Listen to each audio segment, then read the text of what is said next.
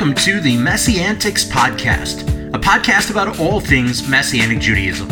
Each episode, we will be sharing our opinions as we tackle some of the biggest issues in Messianic Judaism.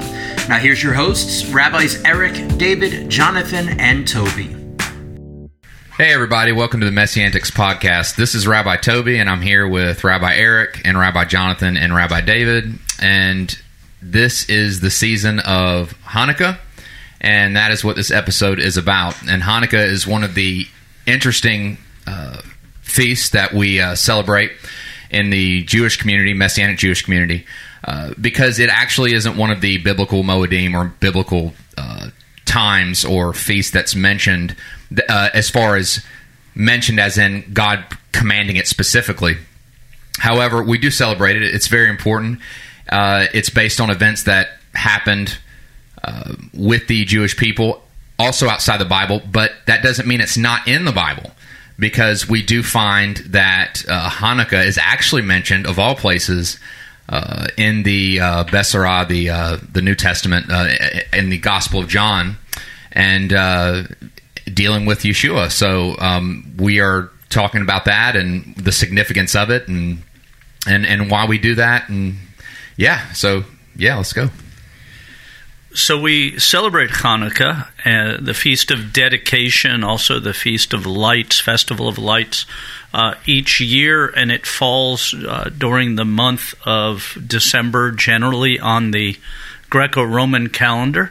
It is a feast of remembrance, similar in ways to... Except for the one miraculous year where we had Thanksgiving. Yeah, there was... remember that. Yeah, and then periodically there's Christmas Hanukkah Wanzika that comes around sometimes. But, you know, for many people today, Hanukkah is seen as the Jewish alternative to Christmas. Jewish Christmases, yeah. Yeah, and a way for Jewish people to participate in the gift-giving, the cultural excess of the season. And there are those who actually, and I've heard say, you know, Christmas, you Christians, you have one day, but Hanukkah, we have 8 days. It's 8 times better than 8 days of gifts, 8 days of presents. Right, 8 days of gifts, 8 days of presents, and 8 times as commercial as Christmas. And for many people, their knowledge of Hanukkah, especially for non-Jewish people, comes from things like Adam Sandler's 8 Crazy Nights and different things like that, pop culture stuff. And they leave out, very much like when you speak to somebody about Christmas, and I think we've talked a little about Christmas previously, that people say they celebrate Christmas to commemorate the birth of Yeshua, but then predominantly the aspects of celebrating Christmas have nothing to do with that in the home. They may have some kind of service at their church or whatever, but largely at home it's become very commercial and very about gifts, and grandma got run over by a reindeer and things like that. In modern Judaism, Hanukkah has in a large way become very much the same way. It is a tacky sweaters and the whole thing. Now, that doesn't mean that there's not value in celebrating the birth of Messiah, nor doesn't mean there's not value in celebrating Hanukkah, the Feast of Dedication, the Feast of Rededication, a commemoration of the rededication of the temple. Matter of fact, if there wasn't for Hanukkah, there wouldn't have been a birth of Messiah. There wouldn't have been a temple for him to go to on the Feast of Dedication. And with that, I actually want to set that comment. You know, Rabbi Eric just said that without Hanukkah, there wouldn't have been the birth of Messiah, which then, you know, obviously gives way to the discussion that without Hanukkah, the church wouldn't have Christmas, as a way of describing that in a very simplistic way. But I want to add the historical picture to what Rabbi Eric just said, because a lot of people don't even realize the actual historical reality of what Hanukkah commemorates. Yeah, versus the legend, which we'll also talk about during the segment. And so when we're looking at the story of Hanukkah, you can actually read about it not in in the Bible, as Rabbi Toby said, though it is mentioned in the Gospels, you don't read it as a commanded feast in Leviticus 23 or other places, like we would for Rosh Hashanah, Yom Kippur, etc. But we do see Hanukkah in extra-biblical books, historical deuterocanonical books. The Book of Maccabees references or tells really the story of Hanukkah and what happened, as well as some of the legend that goes with it. Josephus mentions it in Jewish Antiquities and discusses that. Do you mean apocryphal books? Yes. Extra biblical. Deuterocanonical. I was like, wait a second. That's extra biblical. And so, I call it deuterocanonical because of the fact that it is historical writing. So it fits in that category still. But yes, it is an apocrypha. It's extra biblical. Yeah, and this feast, the events of this feast take place in what's known by the church as the 400 years of silence. Right. Where we're taught between the book of Malachi and the book of Matthew that there was no supernatural involvement of God within the people of Israel. Or what's also called the intertestamental period. In order to understand the development of the events that give us Hanukkah, we got to look back a few hundred years before that to Alexander the Great and the development of what became this monstrous Greek empire. And so Alexander the Great basically took over the known world for all intents and purposes. And part of that was that he had control over Syria, Egypt, Judea, Samaria, and that whole area of the world. And the Greek Empire, especially under Alexander's control, was kind of unique in that Syria, Egypt, and Israel all had autonomy and were allowed, or some sense of autonomy, and were allowed to keep their own faith, their own religious practice, and they weren't kind of cracked down on to that regard. However, after Alexander dies, ultimately the Greek Empire breaks apart into 4 separate kingdoms, and the 2 of them kind of fade away into history as really not amounting to much, and nobody really ever remembers them. But the 2 that were the predominant remaining kingdoms were the Ptolemaic, which is in the Egyptian area. They were based in Egypt, and the Seleucid Empire, which was based in Syria. And these 2 empires literally battled for centuries, it seems like, but for years on end over the territory of Judea and Samaria, particularly over Jerusalem, back and forth over and over again. But nonetheless, you come to a period in time where the Seleucid Empire had control over Israel, and Antiochus Epiphanes was the ruler of the Seleucid Empire at this point in time, and was very much unlike Alexander the Great, was not very nice to the people that he assumed to control over.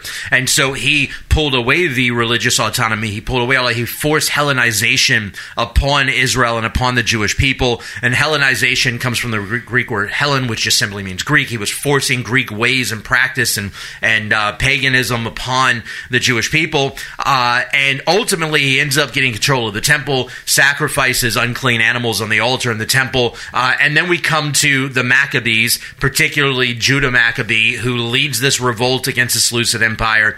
And we'll get into the legend side of it in a bit. But, Rabbi Eric was talking about during this period of this intertestamental period, as it's often called, that the opinion, the traditional view is that there were no divinely miraculous events that took place in this period. It was the 400 years of silence.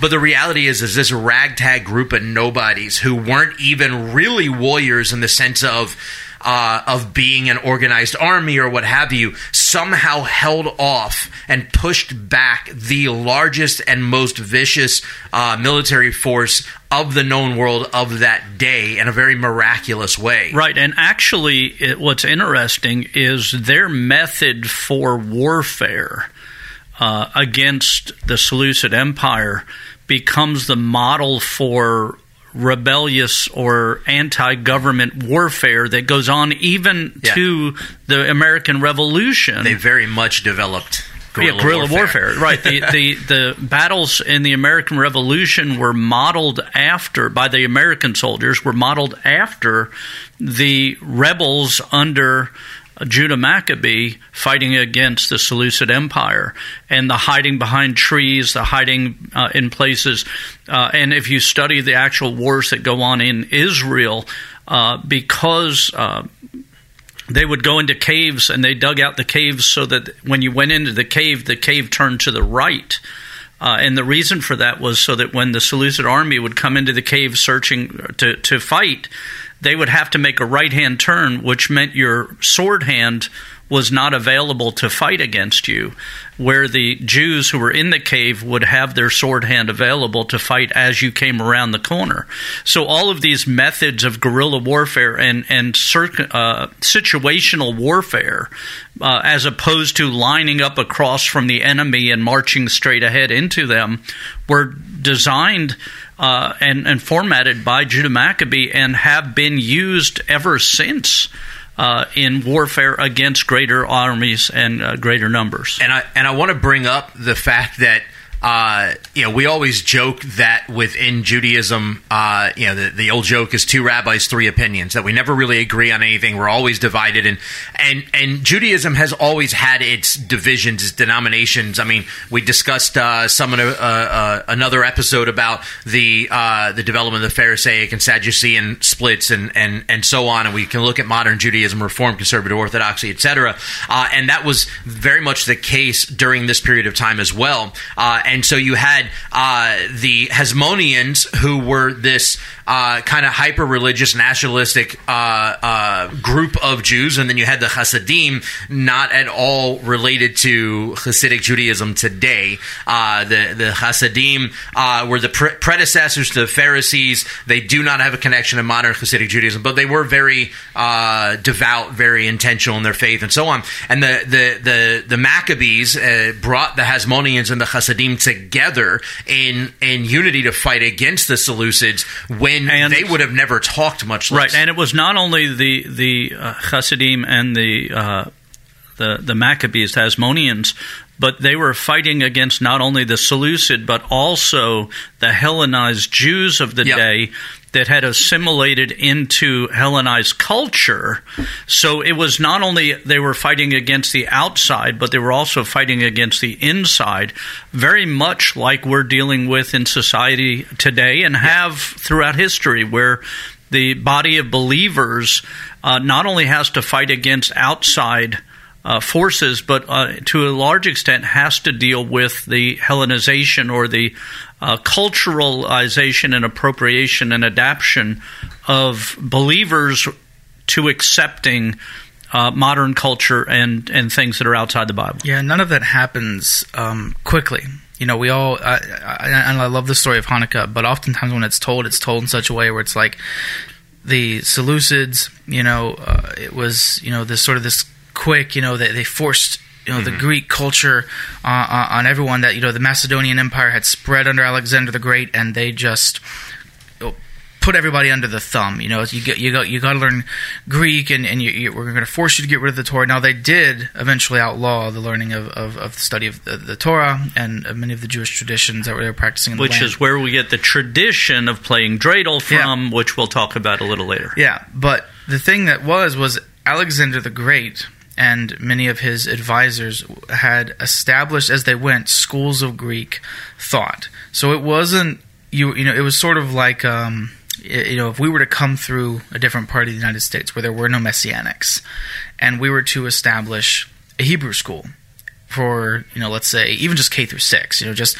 get kids learning Hebrew, learning a little bit about the Torah and what it means to, walk with God according to how God has, laid it out before Israel at Sinai. And then, so those kids go to school, they spend 8 hours a day in the classroom with a rabbi, learning Hebrew, learning the Torah, learning the traditions for how to keep the Torah, and then they go home.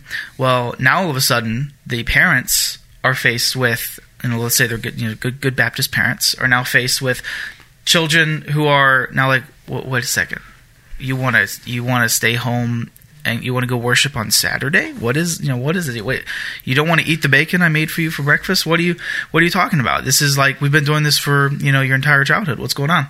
And so the same thing is happening in Judea. You have the Israelites being influenced, particularly the younger generations, by these these Hellenistic schools, learning Greek language, learning Greek culture, spending time in the gymnasium, which is both a place of philosophical learning and a place of physical exercise. So they're learning how to be athletes and getting involved with the different sports and the Olympics.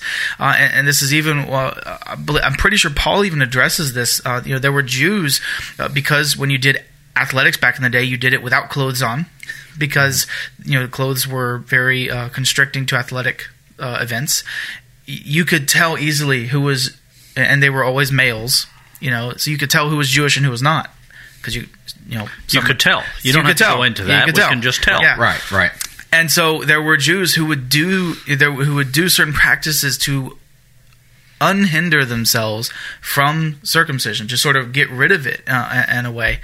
And there are ways to do that, but we're not going to get into that. Okay. We're not going to get into that. But Paul's addressing that idea of, there are those who try to, reverse and come out of, God's ways into the world's ways. And Israel was very much battling this, like you were just talking about, with the internal divide. You have, the Hasmoneans and the Hasidim on one side, who are trying to be obedient to God and to Israel, to the Torah.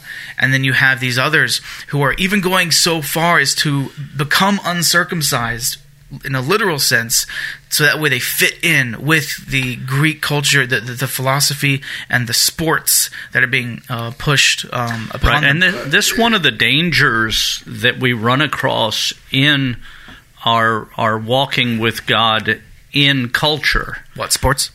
No, this assimilation idea, this blending. For instance, and we're talking about Hanukkah right now, which is the Feast of Dedication. It's the feast of celebrating the renewal and restoration of the temple.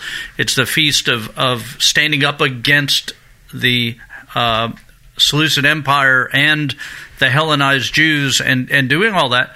And what the danger is that in our celebration of those things, we don't actually incorporate things that then assimilate to the modern cultural things that go with that, like the Hanukkah bush. No, but I think and I agree with Rabbi Jonathan with the cultural things that were no doubt being pushed on them.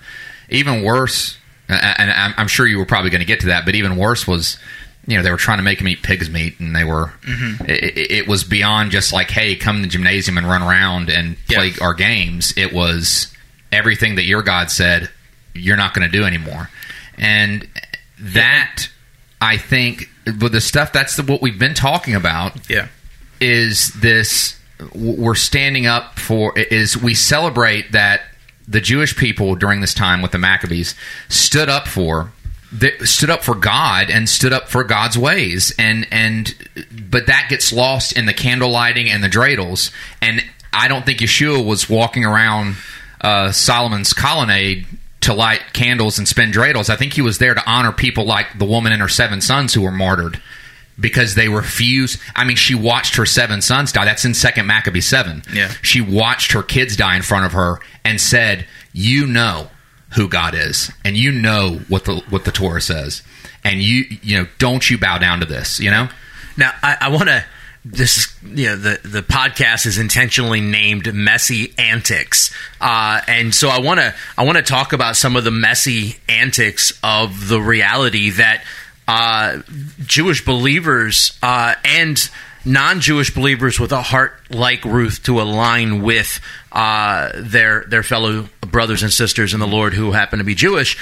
This is something that we've actually still had to deal with for the last 2,000 years, or really 1,700 years of the body of Messiah, because whereas Rabbi Toby was saying it wasn't just that the Seleucid Empire was trying to force Greek culture upon him, it wasn't just that they were trying to do, but they were trying to remove every ounce of what makes Judaism, which is their relationship to the Torah, their relationship to the God of Abraham, Isaac, and Jacob.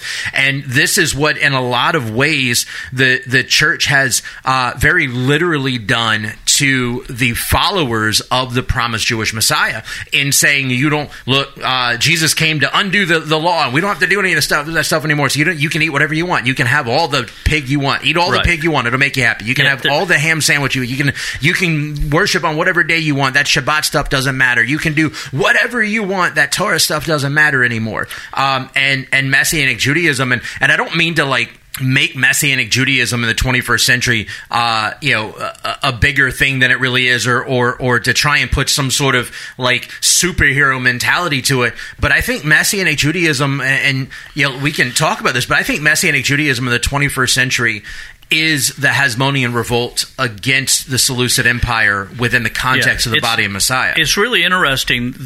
In the time of the Hasmoneans, they were forcing Jews to eat pork to prove that they were faithful servants of the Seleucid Empire, and that they had assimilated into Greek society. What's interesting is now, as a Messianic Jewish believer, I've had people tell me that the only way I could prove that I was walking in the grace of God, that the only way I could prove that I was saved, that I actually believed in Yeshua, was if I would eat pork. That it's what was the way to prove you were not serving God, and you had made a choice to serve the Greek gods and become part of Greek society at the threat of death, has now been switched to be something that is used to prove that you're now aligned with the Messiah of Israel and the God of Israel. At least they weren't trying to find out by means of those that Paul's disciples had to check out the bathhouse to see to check out your liberty, as it says in Galatians. But it is true that there have been people that, I've gone to speak at churches that invited me to speak, and then afterwards they'd have a meal, and the pastor would say, we fixed a wonderful meal for you, and aren't you so glad that we can eat pork and stuff now because we're believers? And it was like they were the demonstration of my faith in Messiah, the Messiah of Israel, the Messiah, the living Word of God who walked and lived and died, is eating the things that the Bible says not to eat. That the only way I could prove I was set free was to do opposite what God commanded me to do, which is the inverse side of what the Seleucids were trying to get the Jews to do in the time of the Maccabees. Yeah, and we even have, interestingly enough, since we have non-Jews and Jews here on this podcast, that some of that rhetoric even exists for Gentiles in the Messianic world, where I've heard Messianic leaders basically say, and I'm paraphrasing, summarizing, but if you're a Gentile, in order to maintain your Gentile identity within the Messianic movement, feel free to have all the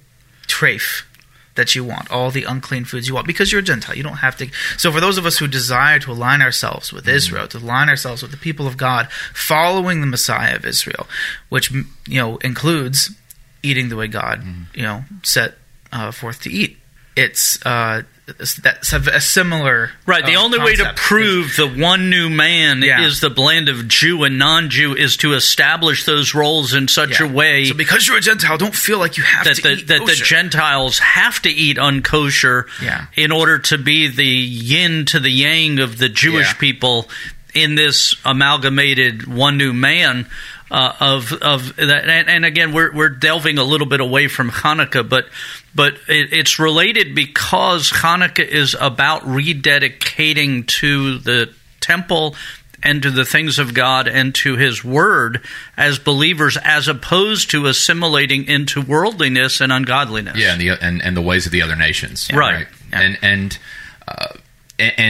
by the way, what I said earlier about, Yeshua wasn't walking around Solomon's colonnade to spin dreidels. I'm not knocking spinning the dreidel and stuff, because it's actually a really beautiful. It comes from a really beautiful tradition about where the game came from. Yeah, and it's a fun game. And we should get into that. We should probably get into the accoutrements of Hanukkah. Right. So that's a great run-in to both the Hanukkah. And someone asked me this morning, because I posted a picture of a Hanukkah on my Facebook page, because I thought it was pretty. And I said, if you don't have one, here's one that's affordable and nice. And because what would an hour be for you without a post on Facebook? That's right. I am social media. So, but anyhow, the 9-branch Hanukkah is the Hanukkah menorah, the menorah that's used on Hanukkah, as opposed to the 7-branch menorah, which is the temple menorah.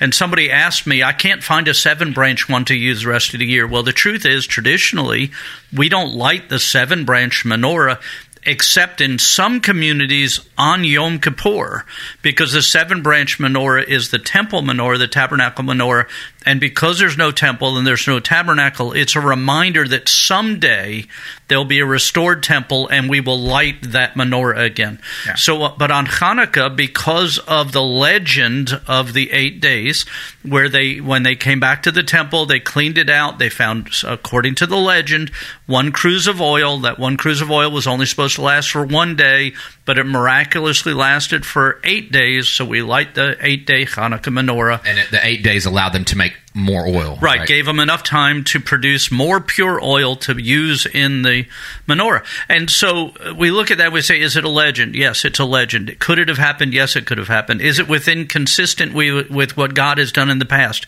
Yes, God extended the oil in the widow's home so it could be true. Is it true? I don't know. But the reality is, the miracle of Hanukkah is not in the oil or the menorah. The miracle is in the rededication of the temple and the victory over the army of the Greeks. So the miracle we're celebrating is the miracle that God did. Now, the 8 days help us with a symbol and a symbolic way of entering into that. Whether or not you light the 8-branch menorah, a 9-branch menorah, you do any of that, that's up to you. But remember the Chanukah, the dedication. And then the dreidel we play because the tradition, the legend is that the Jewish children would be being taught Torah, which was illegal, and when the Greek soldiers would come, they would hide their books and they would play games, so that when the soldiers came up, they saw them playing games instead of studying Torah, and then when the soldiers left, they would go back to studying Torah. So we play dreidel. It's a 4-sided top that says a great miracle happened there if you're outside of Israel. If you're inside of Israel, it stands for a great miracle happened here. But we play the dreidel to remember how important Torah is, and that even in the threat of death, the children of Israel and the people of Israel studied Torah. And when the soldiers came to arrest them or to find them, they would hide their books. They would go play a game, and then they would go back. Now, it's a legend, but it's, again, something that gives us a connection with our people. Did it happen? Did they play dreidel? Probably never played dreidel. Did they play other games? Probably. They did things so that they would not be caught studying. It even it shows, because it's a game of chance. That you're putting in. Usually people put in like the chocolate coins. The gelt, into the pot, but not guilt. Gelt, yeah. Right, yeah. They were taking a chance in studying Torah in opposition, in direct affront to the ruling powers of the land. They were, taking the time to, whether they were studying out directly from a scroll or were memorizing and talking about passages in the Torah to one another as children. Yeah, I just again just. What I said earlier about, spinning dreidels and lighting I do that. My kids do that. I just, don't want that to be all people, think about when they think of Hanukkah. It's the deeper importance of the rededication, the fact that the adversary attempted once again to destroy the Jewish people, who are the greatest testimony of God's faithfulness. Yeah. We won, let's eat. Right. It's so important, because that's the thing, and people died, and that's who I think and that's what I think Yeshua was honoring. Right. And getting back to what Rabbi David said a little earlier, I believe that the Messianic Jewish movement, which, again, when we say Messianic Jewish movement, we are including the non-Jewish people who are walking aside in covenant with us, is a end-time restoration, rededication movement that's bringing people out of both the traditional Judaism that denies Yeshua as the Messiah, the church that denies much of Judaism, and the ways of this secular world which denies God in its entirety, and brings Jew and non-Jew into a unity of rededication to Yeshua, to God, to the Torah, to the things of God, to the Bible. And so as we're seeing this happen over the last, since the 60s in the United States, earlier the beginning of it, but in a major way in the 60s, we see this rebirth of a modern Messianic Jewish movement. It very much is a Maccabean type battle in the spiritual and in the physical in some ways to restore the things of God. And when we do those things, we have to remember that we can't let the pendulum swing so far past the restoration that we undo what it is we're trying to do. In other words, as Rabbi Toby said, it's fine to play dreidel, it's fine to light the Hanukkah, it's fine to do those things, but don't do them at the expense of what the holiday is really about, to where you lose the holiday in the contrivances. Yeah, I want to add one thing to the discussion of the Hanukkah as well, and why the Hanukkah is such a central focus of Hanukkah. For instance, you would see T-shirts, or you would see memes, or you would see whatever about Hanukkah, and it's always got a Hanukkah menorah on it, right? And the reason for that is, yes, it's connected to the legend of the oil lasting for 8 nights, which realistically is only discussed in the Talmud. We don't really see anywhere else about that. Whether or not it happened, I don't know. I wasn't there. I don't have such a hard time believing that it could happen, because we see similar things occurring in the scriptures. For instance, Elijah with the lady who her husband died, her and her kid were left with nothing, and he had left her with a great amount of debt, and she had a little bit of oil left. And he said, gather all these containers up and just start pouring the oil into the containers, and go as long as you can. And filled up all these, and was able to sell it and pay everything that she had, all the debt her husband left behind, pay it all off, and have still for her and her kid to live off of. So I don't have such a hard time believing that the miracle of the oil could have happened, and it fits in the narrative really well, because the relighting of the menorah, what people don't understand is that menorah in the temple is a necessary part of the temple practice, because it had to stay lit all the time. It was fresh oil was added to it every day. The wicks were changed out every day. The light it had to be continually burning, and the reason for it was because it was in the inner courts. It lit the way to the Holy of Holies. It showed us the path to the presence of God.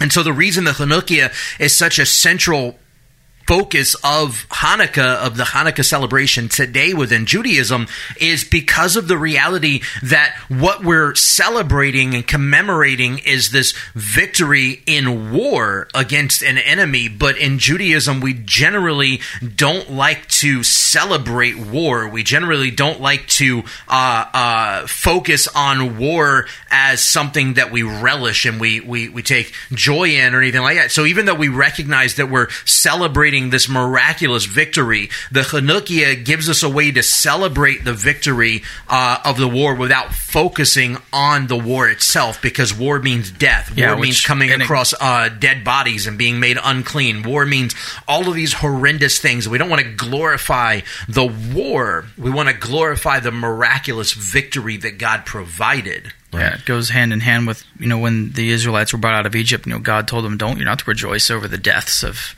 these people that were killed in the and it's Red important Sea. To remember that the Hanukkah, the menorah rather, the temple menorah, was in the holy place, which was a closed room. Yeah. And the only way there was light in that room was if the menorah was lit. And so when we think about, my people are in darkness and there was a great light, when we think Yeshua said, I am the light of the world, when we see these things, that connect us with let there be light, and the fact that at the very end of the book of Revelation it says we in heaven, in the world to come, we won't need light because Yeshua is the light. And we see this connection that is only through the light of God, the light of Messiah, that we can see the table of showbread, that we can participate in the altar of incense, that we can do these things. It puts it in context of why the menorah, the Hanukkah lighting, reminds us of the light that God shined that outshone the darkness and brought victory to us. So it fits with our belief system, with what we hold on to, even if the legend isn't fully accurate, and it may be. We don't know. Nobody really knows if the legend came to being. But we do know that they rededicated the temple, and that part of that would have been lighting the menorah, and that light drove away darkness. Yeah, and that the oil and not running out of the oil fits within God's character. And actually, about this time of year in the winter, late December, January, I like to read. One of my favorite books to read is The Hiding Place by Corrie ten Boom, where they survived going through Ravensbrück, one of the concentration camps in Germany, and they came across a little bottle of vitamins, her and her sister, and like a droplet of vitamins, liquid vitamins, and it was, they were praying that it wouldn't run out because her sister Betsy was, incredibly sick, and many of the ladies in their dorms in this concentration camp were also sick. And so they were giving them. She continued to dole out these vitamins and just prayed, Lord, don't let this run out. And she writes about it in her book that bottle continued to give vitamins long after it should have ran out of the liquid vitamins. And I'm like, so even today, contemporary testimony to God's, giving where there is none, or where we think there should be none, God continues to give. I want to ask a question, particularly to Rabbi Eric and Rabbi David, because Rabbi Jonathan and I are the newer rabbis.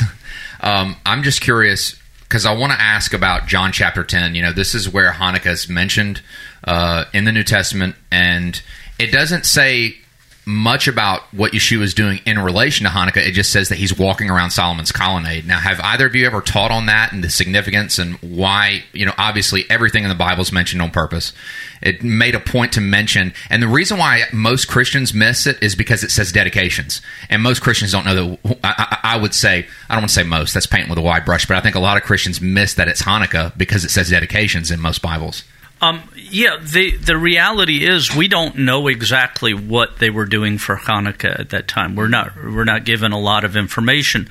What we do know is that the Bible doesn't have anything in it that's not of purpose.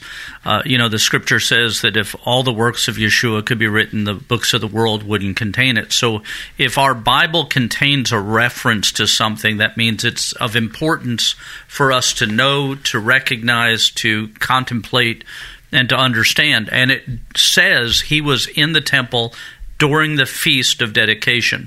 So how they were celebrating isn't as important as the fact that they marked it as a day of commemoration and celebration. And he was participating. And he was there participating in it at that time. So we can do all kinds of things as far as beyond that, but the reality is that it tells us that there was at least a commemoration of it. Yeah. Now, I want to.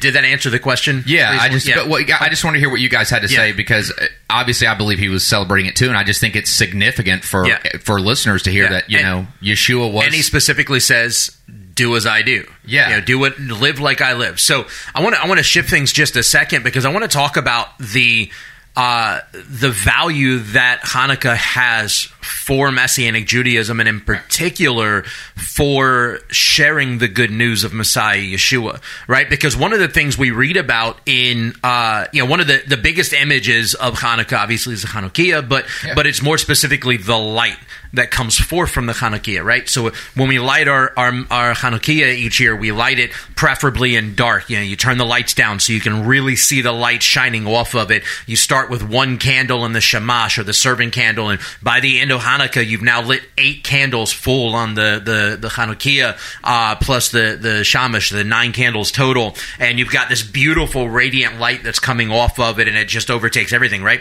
And so when we read through the scriptures, especially through the Besara, what we see so often is this description of Yeshua being the light of the world, right? That the light has come in the world, the darkness cannot overcome the light, that if Yeshua is in you, then the light of Messiah is within you, and that we are to carry the light of Messiah. Isaiah talks about being a light to the nations over and over again. We see this imagery of light so heavily discussed within Scripture.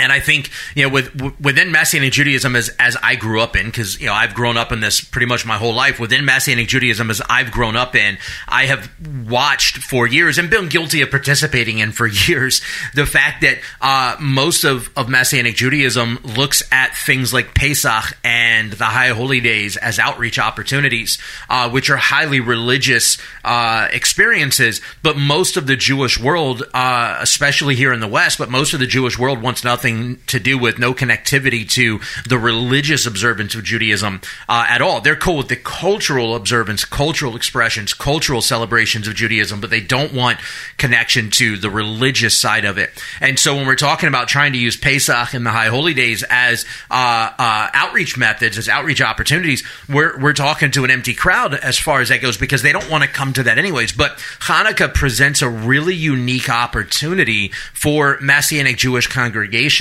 to very literally take the light of Messiah, the light of dedication, this light of rededication out to the Jewish world in a very real sense. Chabad, the Chabad Lubavitch movement does these huge public menorah lightings every year, and all over the place. And at our congregation at Mayim Chaim, a few years back, maybe 4 or 5 years ago, we started doing these big public menorah lightings ourselves, because we had this realization. Chabad does it, and they do a good job with it. They invest good money in it. They, whatever. But the reality is we could do it, and we could do it better, if for no other reason than we actually have the true light of dedication to share. And so we do this huge public menorah lighting. We have a tremendous crowd that comes out, and typically speaking, about half of those that come out are non-believing Jewish families that come out because they're just excited something culturally Jewish is happening in the area. They don't even care that we're Messianic, right? They don't, and because it's our event, if I go to support Chabad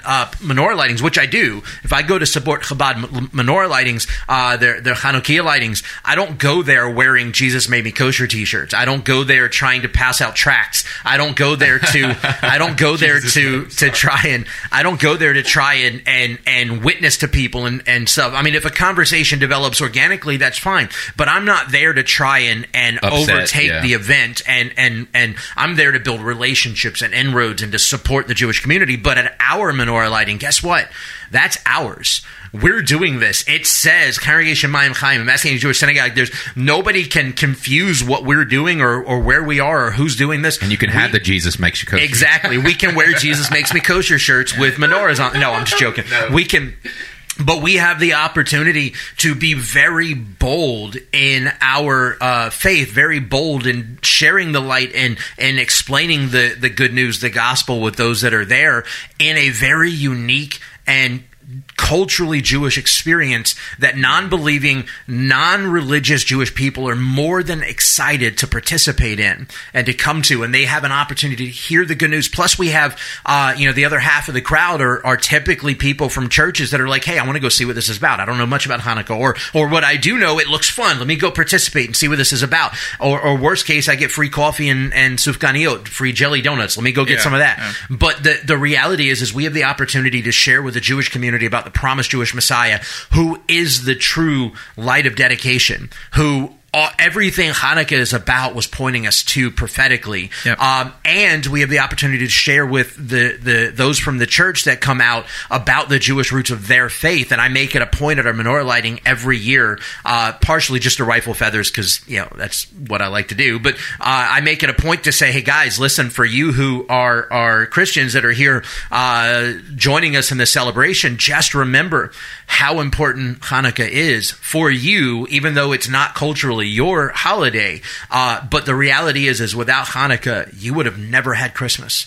And Yeshua himself observed Hanukkah, celebrated Hanukkah, and whatever that looked like in the first century, we read it in the Good News. It's not there as wasted space. It's there for a purpose. Yeah. And so as followers of Yeshua, as Messianic Jewish believers, both Jew and Gentile alike, not only is there great value in participating in the celebration, observance of Hanukkah, and remembering the miraculous provision of victory that God provided, and even in participating in the legends, the lighting of the Hanukkah and the tradition of the oil and the dreidels and all this all point us to something greater that have messianic implications.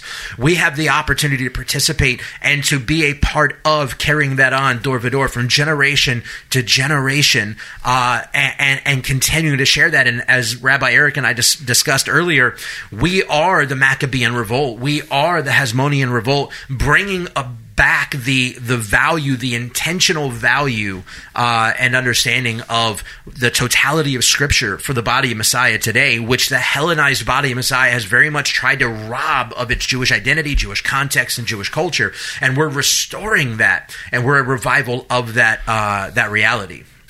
I like to think of Sufganiyot as being awesomeness. Yes. Well, being the, like when you think of bread of life, a lot of people are like, oh yeah, unleavened bread. I'm like, man, can you imagine? Like, I think Sufganiyot is a better example. And I'm mostly kidding, but think about it. If you've never had a jelly-filled donut and you bite into this, this bread roll, and you're like, all right, it's pretty good. It's pretty good. And then you get down and you sink deeper into it, and then all of a sudden it's like, boom, jelly donut or custard. And you're like, oh man, this is the stuff right here. This is the bread of life. Right, and very much our faith in Messiah is like that. The deeper you get into it, the sweeter it actually is.